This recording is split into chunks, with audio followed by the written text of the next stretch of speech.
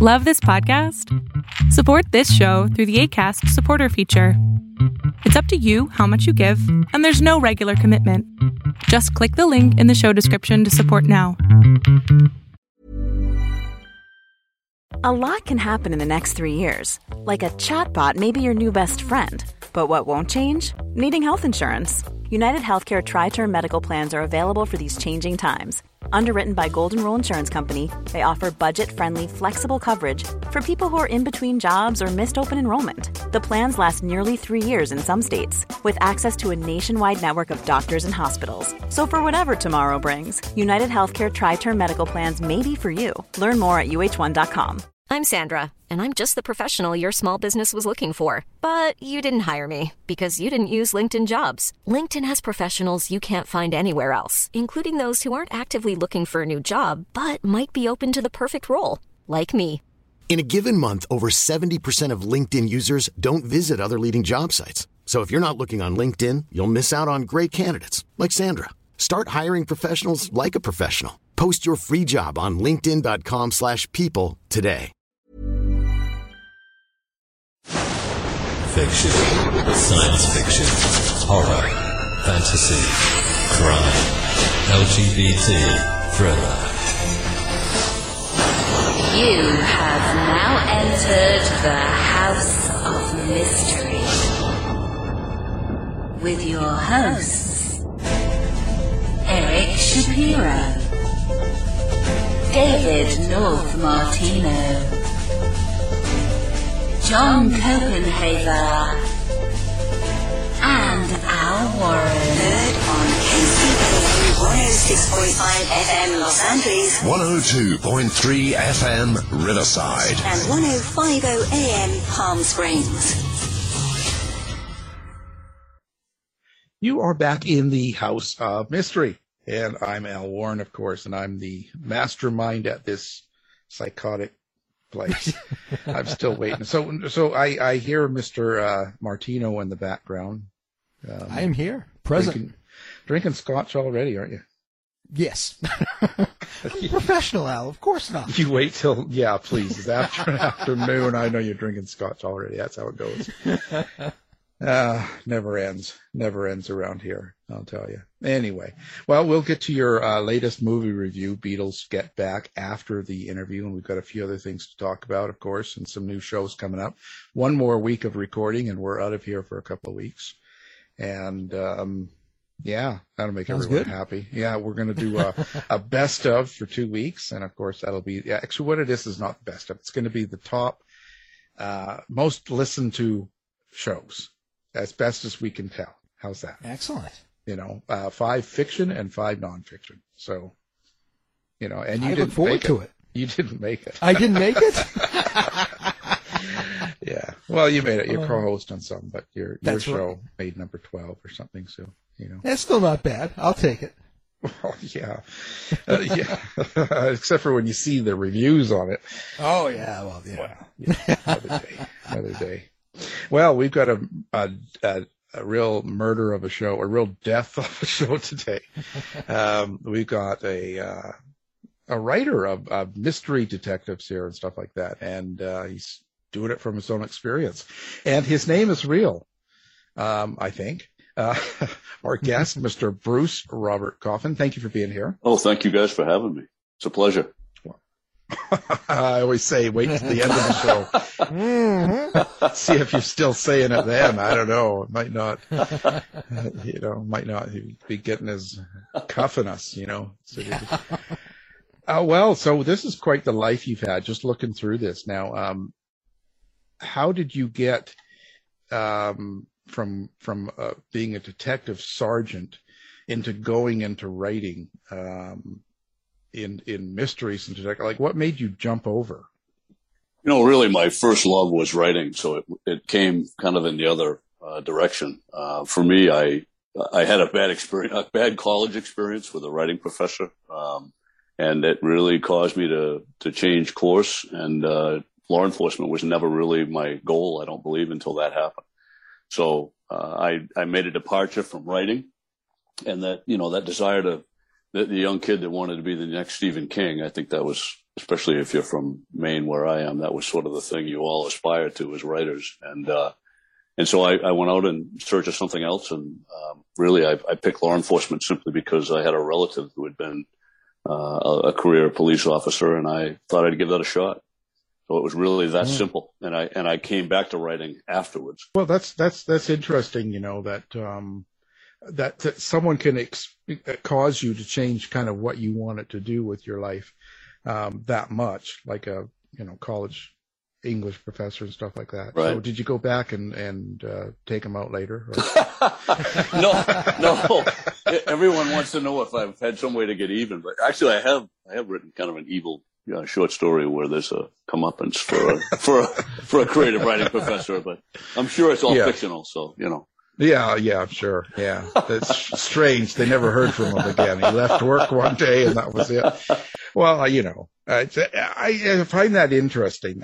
So you had confidence in your writing before you became a cop, so to speak. Right. But something happened and you just sort of put it aside and thought, well, I need to make a living and move on. And, but yet you bring all of your service into your writing too, right? So you put a lot of yourself into this and your personal experience. I really do. It's, I guess it's fortuitous in the scheme of things that it worked out the way it did, because I don't know what I would write about if I hadn't actually had the career I had.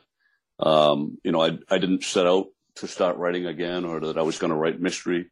It was as simple as sitting down one day and realizing that the iPad I had just got for a gift had a WordPad like document on it or program on it.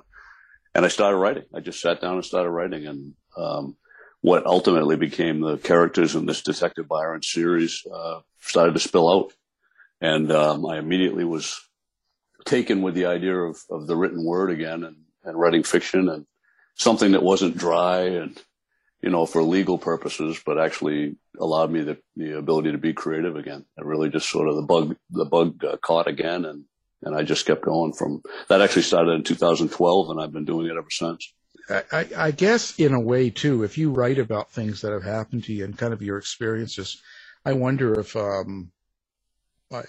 certain things, when you write about them or bring them into your book, do you ever look back at some of these experiences and kind of wonder why they happened, or if it could have been different in somehow?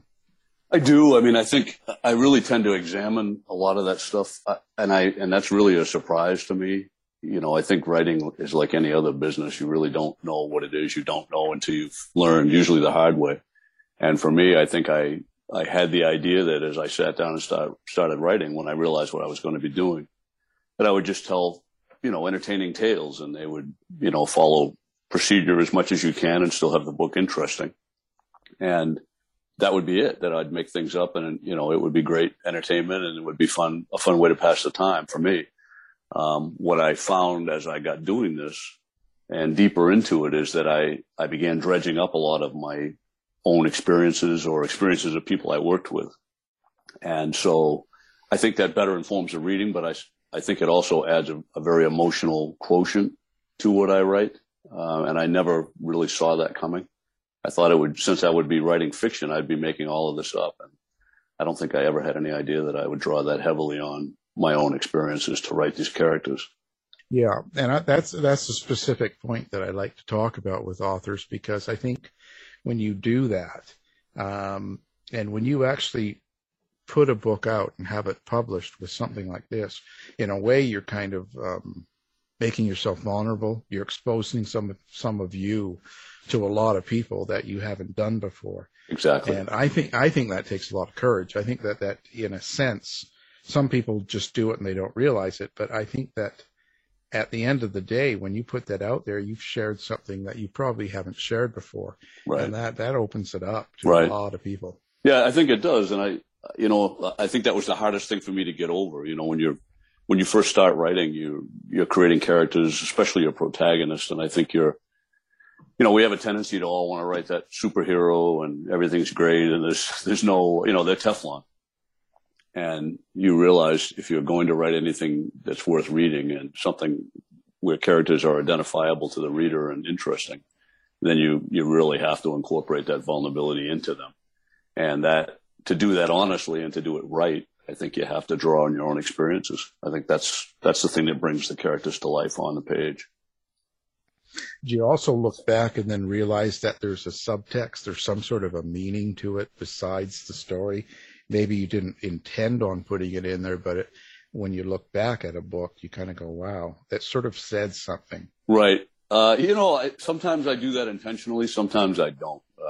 It's amazing, I guess, what the subconscious is capable of when you, as a writer, you think you got a handle on everything that you're doing. You're trying to juggle all these, making it entertaining and making it realistic and making it follow procedure. But sometimes your mind is working behind the scenes and you don't, like you say, you don't realize until after you've written it what you really did, what you really accomplished.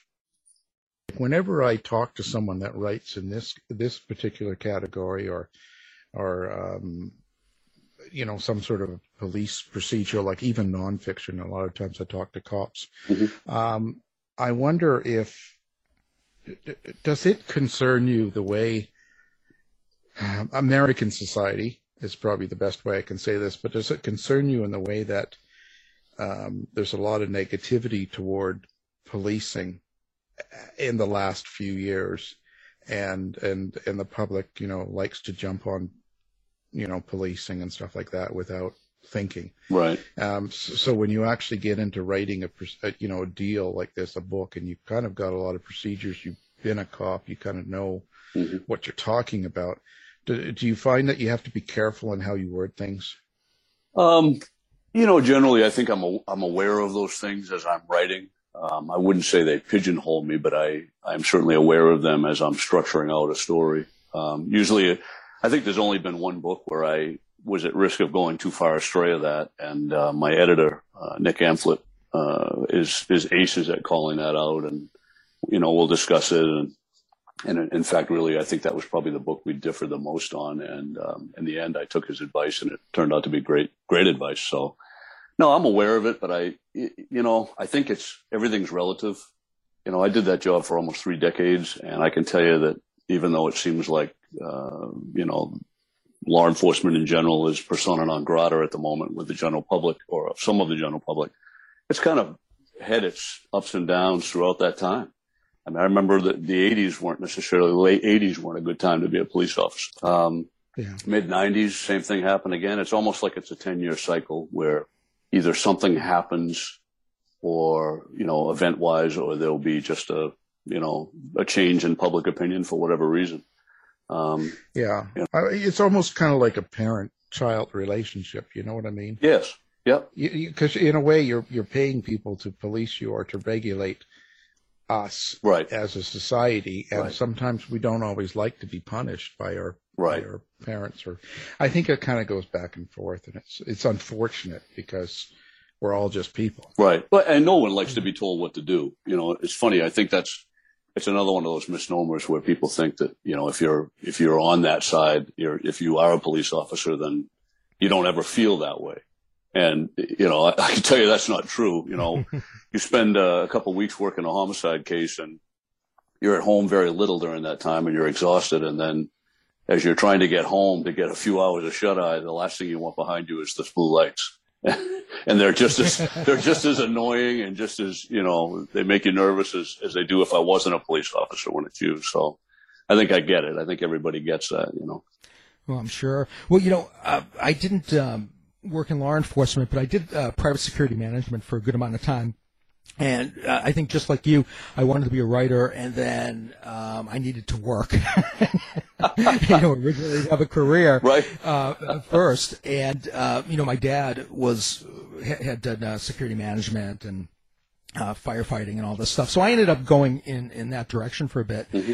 And I'm just wondering, doing that type of work, writing reports, policies, procedures, things like this, or, very matter of fact when you write this stuff, mm-hmm. what, where, when, why, how, all this stuff. Right.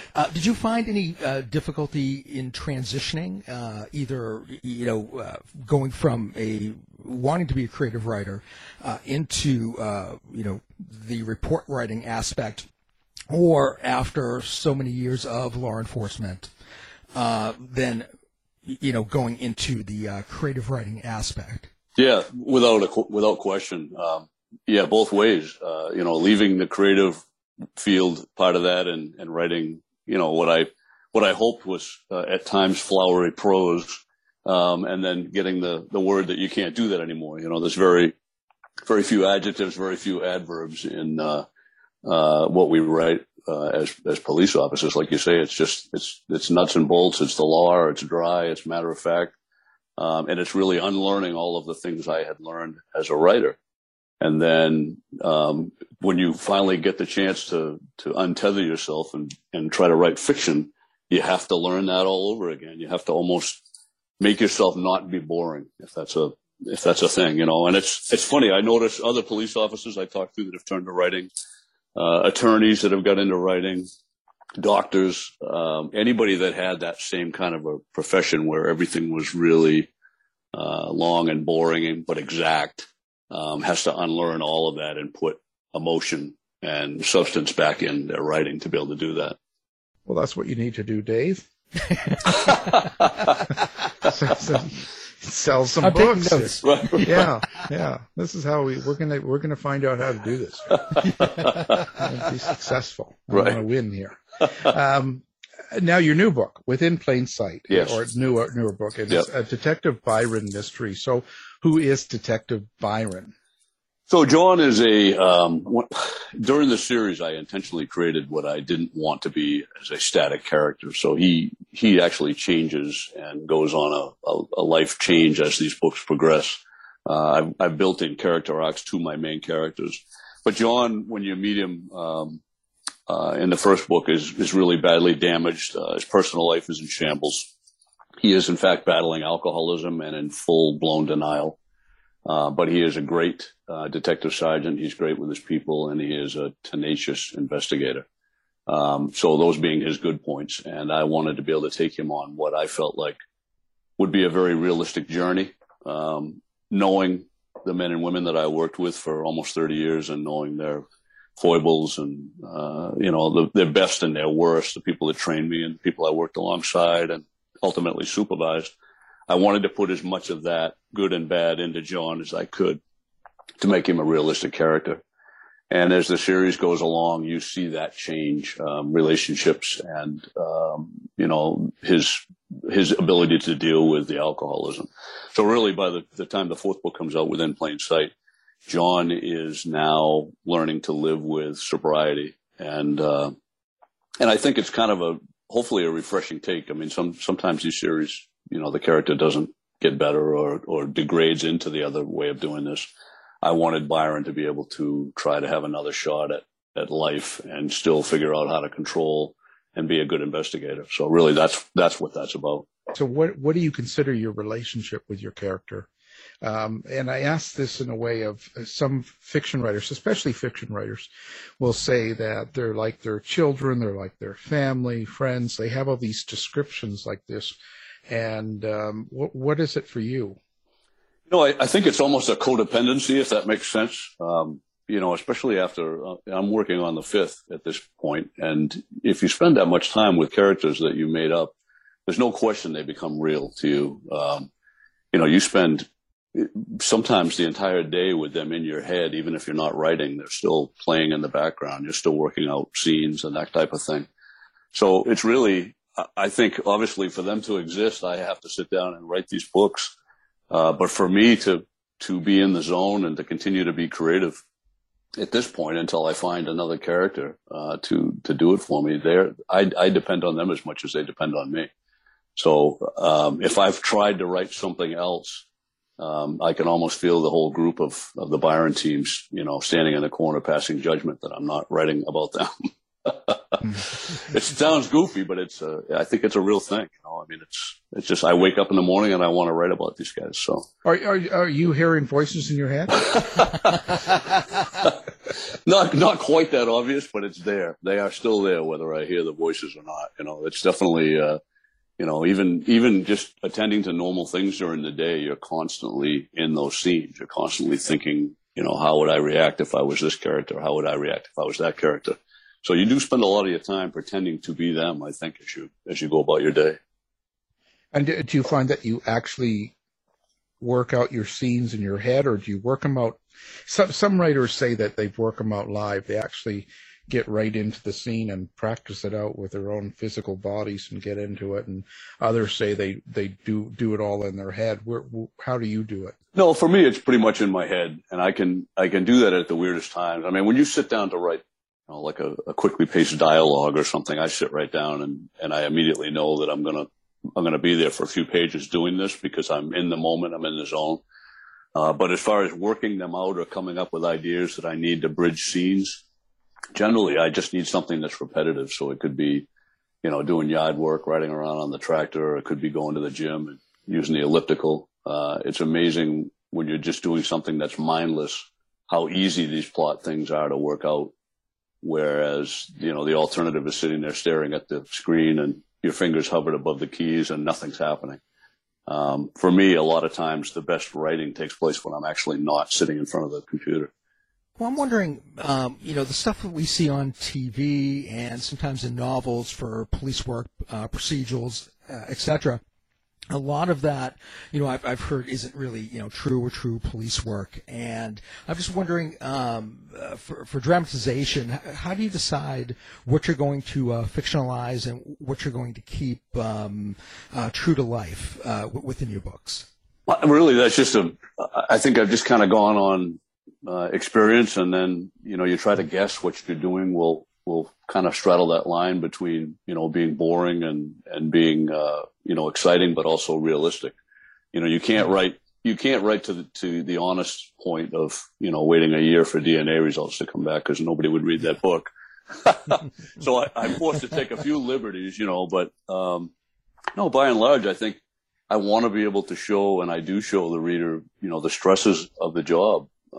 Investigating murder itself is probably the most stressful job there is, because there are so many people depending upon you to get it done and to get it right.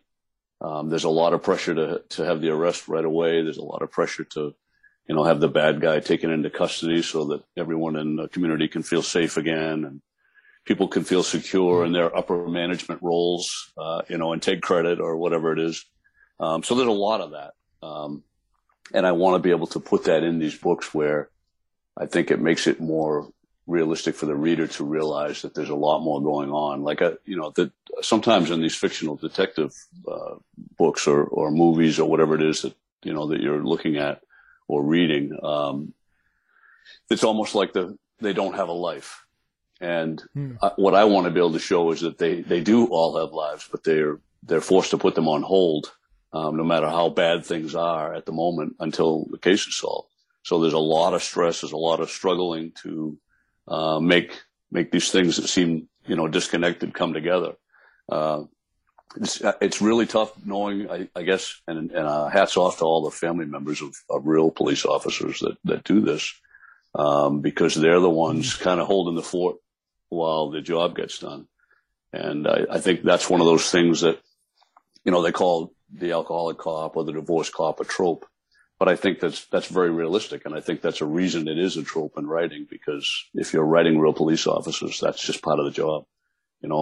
Putting your family or your friends in second place and dropping everything every time the phone rings to go work a case, it's just the nature of the beast.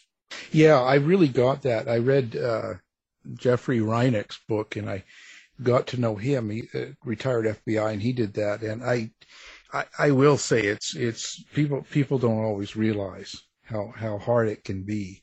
But so with this structured life that you've had, this it was pretty regulated life in a sense, being in law enforcement. So when it comes to writing, can you continue that? Are you the type that can just sit down and go, okay, well, nobody's in the house. I've got this time from 2 till 4 or 2 to 6. I'm going to write, or do you have to be in a certain mood in order to do it? No, I mean, it really depends. If it's not going well, we're all very good at finding things to keep us distracted, laundry and yard work and house repairs. But when it is going well, no, that's really not an issue for me. I find that if I'm having an issue with a scene or something along those lines, I can still sit down for that time frame you mentioned, and maybe I start with editing something I just wrote, and a lot of times that will naturally progress into the next scene. Sometimes the writing itself or reading the writing makes what you were trying to do clearer. So I'm pretty focused on that. I guess I'm pretty good about doing that. For me, it's as much about, deadlines as your publisher gives you as it is about wanting to get the book done for my own satisfaction. Right. And I wonder, so have you got this, you say this is book 4 and you're going to do book 5 here. Right. So have you kind of already decided about your main character or main people that you use in the book, like your Detective Byron and stuff? Is it kind of pre-outlined? You kind of know what's going to happen in the end. It's just about writing to get there, or is it just totally by hook and just doing it? I'm probably more of a hybrid where I do have some things thought out ahead of time.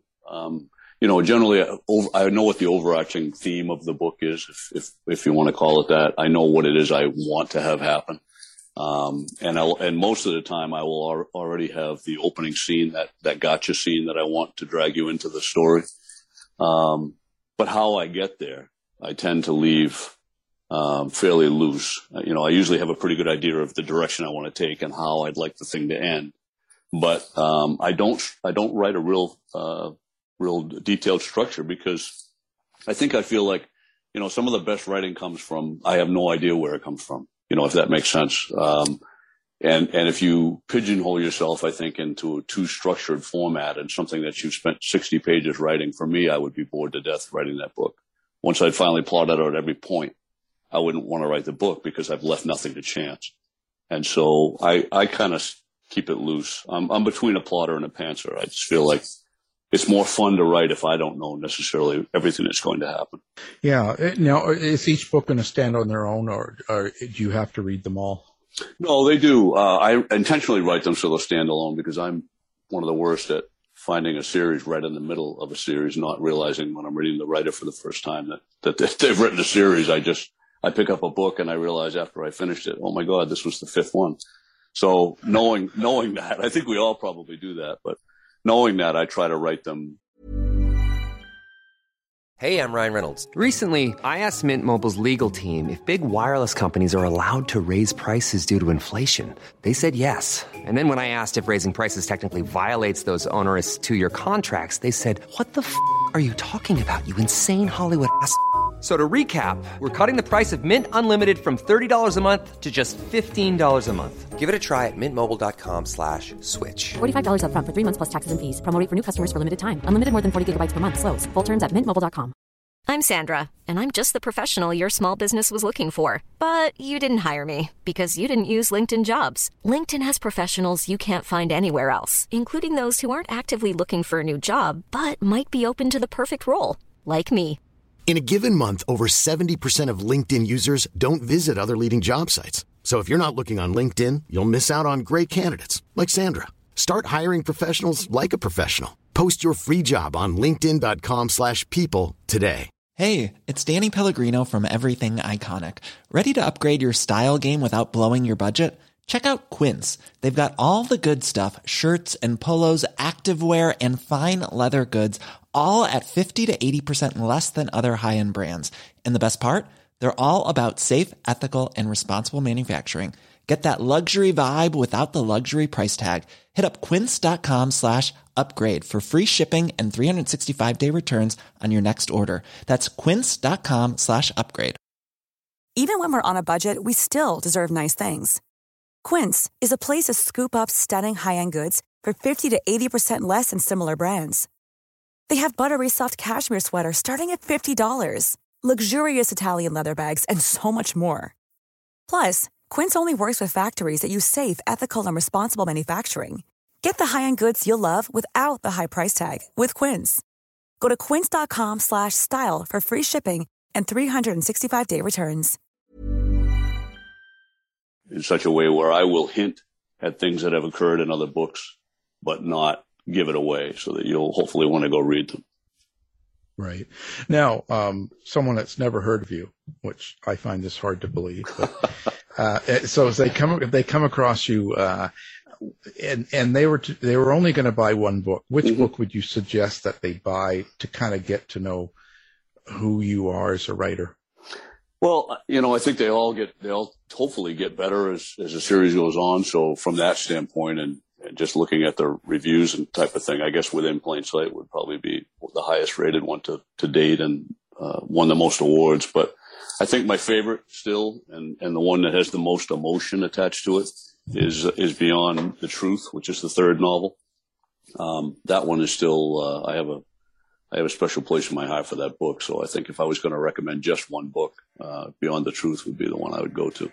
When you're doing the seat of the pants type of writing, have any of your characters kind of gone off the rails, done anything to surprise you? Has the story gone any place unexpected that you didn't really foresee as you were thinking about how the plot was going to unfold? Yeah, that does tend to happen, and sometimes it's just me. Just in my brain, I start writing in some direction I didn't imagine the story would go, and sometimes it is the characters that drive it in that way. I might try to write something or force something, and after I've written it, it doesn't feel honest. Like I know this character well enough, even though every once in a while they do something outside of the norm, it doesn't feel like them, and so I'm more apt to, kind of let that character take the reins. And if it seems like my writing just wants to go in a direction different than what I had planned, I kind of go with that and see where it takes it. And most of the time that actually works out being a better idea than what I was trying to make happen. Let's get some good gossip out of here. So, now all the extra characters that you have in the book, and people that supporting characters and stuff that you've written in, right? Are they people or people you've worked with? People, you've been at a coffee shop and you see a couple of people talking and you kind of pick up their characteristics. Are you doing that sort of thing for supporting characters, or? Oh yeah, or not? Oh yeah, no. I think most writers, if they're being honest, will tell you they suck up things like a sponge. I mean, we're always aware of what's going on around us, and the things that I am not drawing on from my prior career are from the things I deal with, that I see or hear every day. Still, so I grab things wherever. I mean, if you be careful if you see a writer sitting near you in a diner, because guaranteed they're listening, they're paying attention. So. You find good stuff everywhere. Some of my characters I have taken pieces and bits and pieces of the people I worked with to create a sort of a amalgamation of the people I worked with to make a character. Sometimes they're just totally made up. I've really just sort of gone, by the seat of my pants, and I think you have to learn to trust your instincts when you do that. But for example, John's boss, Marty LeRoyer, is really kind of a compilation of three different lieutenants that I worked for. Although my wife would say lieutenants whose lives I made miserable as a detective sergeant, but I prefer to think of it the other way. So, but yeah, I think it's just fun if there's things about people you worked with that are quirky or telling or whatever it is, or add something to the story, even if it's a comedic value. I think I would be crazy to waste that stuff. So I definitely grab it up. So tell us who famous that you've give us some names here. We want to write this down. I can have them on the show next week, right, and see what they think. Come on, we're here to cause trouble. You know what is funny is that I've never had anybody, because people ask that and they're like, geez, was that so and so, or is that so and so? And no one's ever come to me and said, hey, am I that jerk in your book? It's amazing how that never. Oh, well, you see, you're doing it right. You've done it right then, right? Or they're afraid of my answer. I don't know. Yeah, well, exactly. Well, either way, it's working out. Right, true. So when you see television shows or movies or Netflix and stuff, and they deal with this kind of mystery, crime, fiction sort of stuff that's within modern era times. Right. Is there anything that you think is done really well that you just love, or is there anything that you just can't stand that's done so badly that you can't believe people watch it? Well, we're going to have them on too next week. Yeah. I have when it comes to reading, I mean, there are obviously have some faves. I think one of the people that does it very, very well is Michael Connelly. I think the Bosch series is really well done, and believe it or not, I think it translated very well into television, which I was surprised that it would do that well. I don't think if it was just a movie, it would work that well, but I think in the, season long format, I think it works very, very well. And it's obvious that as a crime reporter, he was allowed a peek behind the curtain because he gets the police thing dead on. I think Tess Gerritsen does a great job. If anyone is familiar with the Rizzoli Isles series, her medical examiner detective relationship, I think, works pretty well. And again, is very realistic from the professional perspective. I always have an issue with Law and Order. My wife loves that show, and she's always telling me to shut up because I'm making fun of scenes or pulling apart things. And, one of the things that I find the most unrealistic is the court procedure. There's no one ever gets to rule on an objection, and people are leading witnesses. And I'm like, my God, if police work was really like that, I wouldn't have retired. Yeah. Yeah. Well, that's kind of what they do. They have to direct it in a certain way to make it like right. They want an answer, or they want something, and it's kind of Yeah, you got 45 minutes. That's it. Yeah, because normally court is so slow and delayed, and right. takes takes forever. Right. So you ever write a report on one of those things, you're in there for 6 months and you're bored to tears most of the time. Right. But just saying. But influences, biggest influences for you, people that are, whether a writer or a singer or a movie or whatever it is, other cops. Do you have any? I think probably I could say that there's probably been three major influences on me. Joe Wambaugh. When I was younger, I read a lot. And I think that really, because it even means more to me now, being another retired detective sergeant, to have turned a career into writing like the two of us have. I would say James Lee Burke is right up there without question. I read his books. I love his books.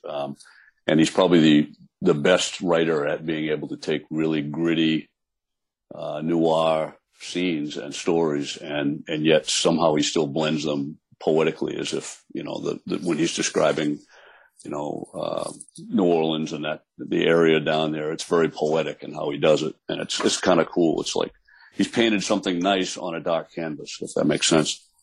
And then from my own personal experience, there's a writer named Kate Flora that splits her time in between Maine and Massachusetts, and I met her while she was writing a true crime story back in 2001 about a murder that I worked. And she became my mentor when I retired. I was brave enough to tell her I was trying to write, and she took me under her wing. And really, I think if it weren't for her, I probably wouldn't have gotten to the point where I finally got published. What about me? You're supposed to mention the host's name. Right. Your books have been amazing. It's just helped me a great deal. That's what you're supposed to say. You might make it into a future book, Alan. You never know. Yeah. Well, I see that you've written short fiction as well as long. I have. Do you like one format better than the other? From an instant gratification standpoint, which seems like where society is now, that everything is, clicking on likes and getting download instantly and all that other stuff. I think the short story really fills that for me. I can get a germ of an idea and sit down, and if the writing's going well, I can bang out a story in a day or two. It still needs to be rewritten and reworked, but I usually get the story down completely in a couple of days. And, that's gratifying in that you won't forget it. You can go back and work on it again later and fine tune it, but it's out and it's out of your mind and it's done. Whereas a novel, most of mine have taken me between, a year to a year and a half between inception and finishing the thing. So, there's no instant gratification in that. And it takes so much concentration to stay in a story like that to finish it. It's a lot easier to write a 10-page story than a 400-page one. without question. Yeah, and the short reads do really well. People buy tons of them constantly. Yeah. That's what I find in true crime anyway. You sell a lot of them. And so do you like getting interaction with people online, or you kind of avoid it? Do you like having that social media thing going on? I miss actually doing more in-person events than virtual. That was never really a thing pre-COVID. Everywhere I went was either, flying to a conference or driving to a library or a bookstore in, somewhere in New England. And I did a lot of that. I mean, I was doing 2 or 3 of those appearances a week sometimes, especially right after a new book came out. And to have that taken away was tough. So I think we've all kind of – I think there's a place for Zoom and Crowdcast and those types of things now that would never have existed previously, but it's certainly not the same as seeing in-person gatherings, seeing people and getting to chat with the readers and signing books, and it's just more of a personal experience. I think Zoom has its place, and I'm glad that that's there, where I've maybe contacted readers I would not have met otherwise. But yeah, I'd rather do the in-person events. I just think there's, it's like cutting an album for a year in the studio and then not getting to go on tour.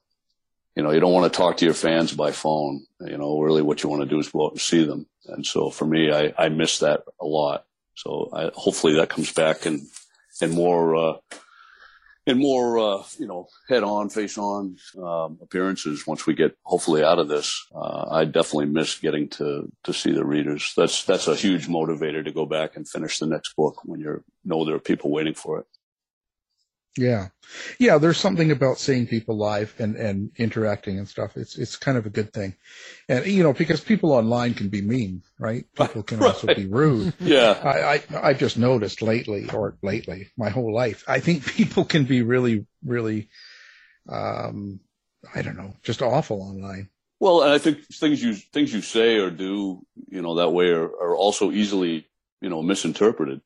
You can be texting back and forth with somebody you're close with, and it's real easy to take something the wrong way because they're not there in person to explain it to you.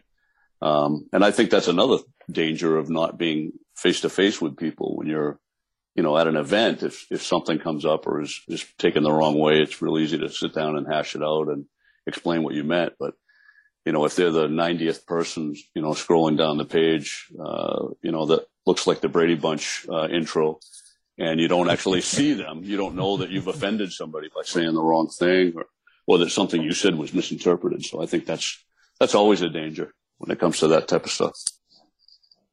Yeah. Plus, I don't know what the need is nowadays too, because you get a lot of people that dislike something or hate. I get it personal here too a lot of times for the show, and I don't quite get why people consistently write to you telling you how much they hate you or dislike what you do. Right. And I kind of think, well, there's 1,000 other things to listen to. Just turn the channel. Right.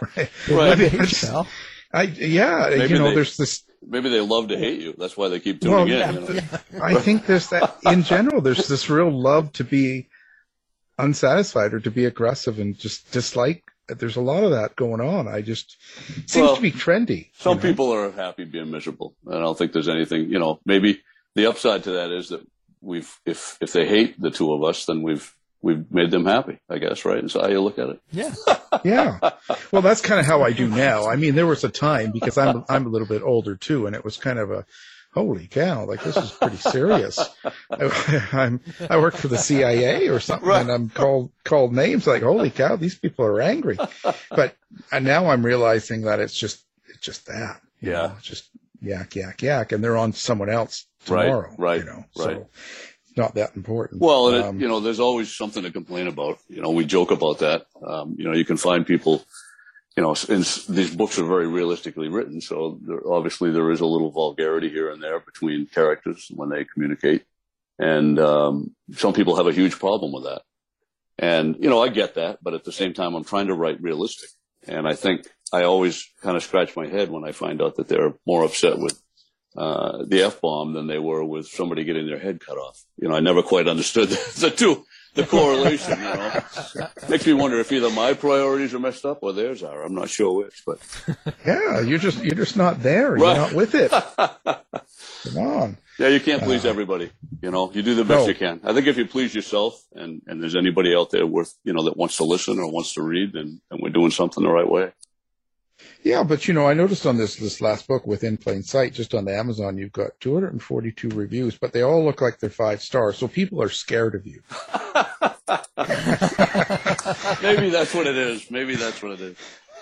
They're not going to even give you a 4-star here, so they're like, no, he can check online.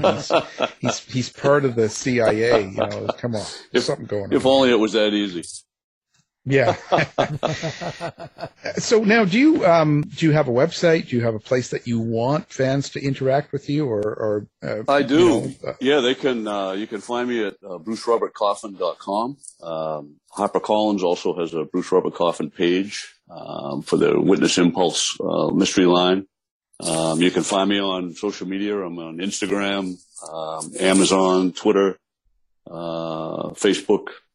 Because they limit you on the number of followers or friends you can have. So go to Bruce Robert Coffin, the author page for me, and give me a follow. And then also from my website, BruceRobertCoffin.com, you can sign up to be on the email list as well. So kind of keep you up to speed on what's going on. Wow, sending pictures too. Right. So it's pretty interesting. So for readers, for people that are your fans and that know you, mm-hmm. What do you think that would be very surprising for them to find out about you? As in something you listen to or watch, or, you know, do you practice ballet or something that your readers would be shocked? They'd be going, no, really? You like... I was actually a professional artist, oil painting portraits and that type of thing while I was working as a police officer.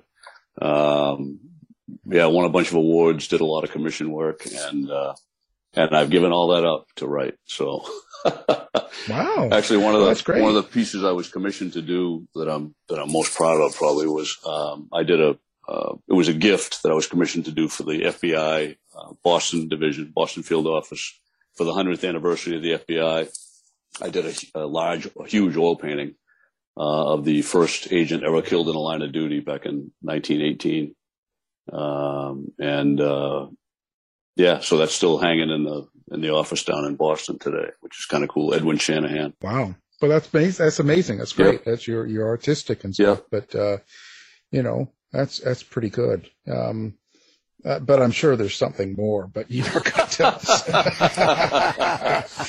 He's not going to tell us. He's cut us off. Dodged that bullet. Yeah. Yeah, well, that's all right. We'll get it.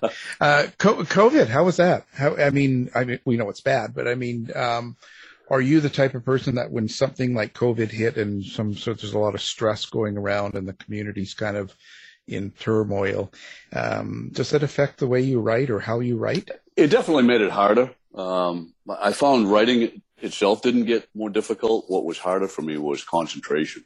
I would find ideas that I liked, and then give you an example. I mean, the fifth Byron here, I've written well into, sometimes as much as half the book, and then hated the plot and started over. So there's been 5 different plot ideas for this 5th book, and I never had that problem before. I think that's definitely a COVID-related issue. To the earlier point, I was writing a lot of short stories. I was getting invites to be submitting to different anthologies, and I think 3 or 4 different short stories were published this year that I wrote. And I had almost really given up writing the short story because I didn't want to, take anything away from the novel. So it provided the opportunity to do that, but I think without COVID, I don't think that would have happened. So it's definitely been harder to concentrate. There's just so much craziness going on. You almost have to shut yourself in from the world if you want to get the writing done. Yeah, don't turn on the news. Right, it's true. It's true. Just stay away. I just keep mine on MeTV. I watch the old shows, old westerns, and no news. You wake up every day and you turn it on, and I look at my wife and I'm like, I write fiction. I can't compete with this. Like, this is just crazy, Yeah, I say that to some of the writers too. I was just like, it's crazy because you could write something and kind of go, people aren't going to believe that. But then half the stuff I see going on in the world, I just think, holy cow. That's like, what? Really? Is that, so if I wrote that stuff that's actually happening in real life, my editor would never have allowed that to get by his desk, a few years ago. They'd say and now it's norm. Yeah, they'd say it back and say, we have to put this in fantasy. Like, what are you doing? It's just like, we're not doing this. What are you doing this stuff for? What advice would you give to someone that has never, or they're writing, but they're like you, they're in a job doing something, like maybe not police, but they could be doing something, and but they want to write, and they write, but they don't know what to do. What would be the big advice you would tell them? Just do it. I think you have to do it for the right reason. I think you have to make sure your goals are in the right order. Because every writer wants to be published. I think that's sort of the holy grail, that everybody wants to attain. But, the reality is there's a lot of great writers out there that have not been published.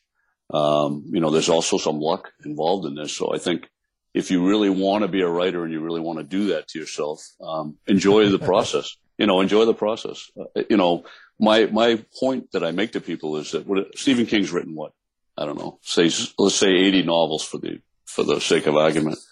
And you and I both know that he absolutely must love writing, the process of writing, or he wouldn't do it because he doesn't need the money. He's been doing it forever, close to 50 years at this point. And so do you honestly think that if all his contracts dried up tomorrow and nobody would publish him ever again, he would stop writing? So the motivation needs to be that you just love to write. You love to sit down and explore your imagination and play with the written word, because that has to keep you going. If you're doing it for money or fame or any of those other things, the odds are stacked so far against you that that's not a reason to write. You have to actually love what you're doing. And if not, then, find some other pastime, because it's definitely a tough way to make a living. Yeah, but Stephen King, what does he write, those romance or love novels or whatever? I don't get into any of that stuff. So I don't. We just had one of his co-writers, that Richard Chismar, I think that's his. Yeah, he's pretty nice guy. But Stephen King, come on. I mean, that's. Yep. Do you ever look back at your earliest works or your early manuscripts or even the first published books and kind of reread them and kind of go, wow, I'd write that differently? Well, I'm afraid to go back and read the first couple at this point. Yeah. I think like I say, I think we all hope that our work gets better as it goes on, or that it's better received. I think if you do this all the time, I don't think you can. It's like anything. I don't think you can help but get better. You're not just doing the same thing over and over again. You're actually trying to improve upon what you do, and the storytelling hopefully gets better. The writing itself gets better. I don't think it's healthy to go back and look at that other stuff, really. Yeah, I'm scared to. I just had a show HLN and did that one, my very first book that I wrote, and I thought, oh my God, that's the worst book ever. And the guy's holding it up, and showing it. I'm thinking, oh no, it's terrible. People are going to think you're the worst writer. And then they're like, yeah, this is a great book, and it's like, oh my God, it's terrible. But, what can you do? But it's the one but it set us on the path, right? I mean, that first book has to be the one that set you on the path. So right or wrong, it was good enough, and it started the ball rolling. So. Oh, and it's probably not as bad as I see it, and it's probably not as good as some people see it. It's just kind of there, and it's just, and plus I think as a writer, you can look back at something and kind of go, oh, that's not correct, or I should have done this, right? But at the time you didn't know it, so. Well, I remember the public readings doing that, and you'd pick a section, and then as you're standing up in front of a group of people and reading a spot that you formerly liked, as you're doing it, you get tripped up because you're reading a sentence and you think, why the hell did I ever write it like that? What was I thinking? That's horrible, So, yeah, I definitely can experience that. Yeah. And you're standing in front of the crowd and you go, this guy can't write. And you put the book down and walk out. Right. That's it. Yeah, I've had horrible. It. Yeah, don't read this garbage. Let's get something else up here. It's true. Well, so Coffin, is that really is that a writer name, or is that your real name? No, it really is. Wow. I'm actually related to Robert P. Tristram Coffin, and the Pulitzer Prize winning poet, and none of that apparently rubbed off on me. But yeah, no, it was funny that last name was great for marketing mystery novels. It was never an advantage in my prior career, but it works out well now. No, Detective Coffin's here to see you. Right. Oh, great! That's not a good thing. That's not. No. That's not going to turn out well. Anyway.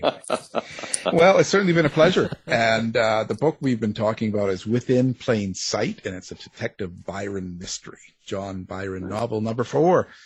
Right. Make that the title any longer. And the guest was the author, and that's Bruce Robert Coffin. Thank you for being here. Thank you guys so much for having me on. Have a great holiday. You too. Thanks, Bruce. Tired of wasting time trying to decide what to watch on your streaming service? Go to our website and look for the Martino Movie Reviews. To find out more about our show, guests, or to listen to past shows from our archive, please go to www.houseofmysteryradio.com. Show's over for now. Was it as good for you as it was for me? Well, good night. This has been a production of Something Weird Media. I'll be back. Planning for your next trip? Elevate your travel style with Quince. Quince has all the jet-setting essentials you'll want for your next getaway, like European linen, premium luggage options, buttery soft Italian leather bags, and so much more. And it's all priced at 50 to 80% less than similar brands. Plus, Quince only works with factories that use safe and ethical manufacturing practices. Pack your bags with high-quality essentials you'll be wearing for vacations to come with Quince. Go to quince.com/trip for free shipping and 365-day returns. Hi, I'm Daniel, founder of Pretty Litter. Cats and cat owners deserve better than any old-fashioned litter. That's why I teamed up with scientists and veterinarians to create Pretty Litter. Its innovative crystal formula has superior odor control and weighs up to 80% less than clay litter. Pretty Litter even monitors health by changing colors to help detect early signs of potential illness. It's the world's smartest kitty litter. Go to prettylitter.com and use code ACAST for 20% off your first order and a free cat toy. Terms and conditions apply. See site for details. Hey, it's Paige DeSorbo from Giggly Squad. High quality fashion without the price tag. Say hello to Quince. I'm snagging high-end essentials like cozy cashmere sweaters, sleek leather jackets, fine jewelry, and so much more. With Quince being 50 to 80% less than similar brands. And they partner with factories that prioritize safe, ethical, and responsible manufacturing. I love that. Luxury quality within reach. Go to quince.com/style to get free shipping and 365-day returns on your next order. Quince.com/style. You've been listening to the House of Mystery radio show. To find out more about our guests, hosts, or shows, go to www.houseofmystery.com. Show's over for now. Was it as good for you as it was for me? Well, good night. This has been a production of Something Weird Media. I'll be back.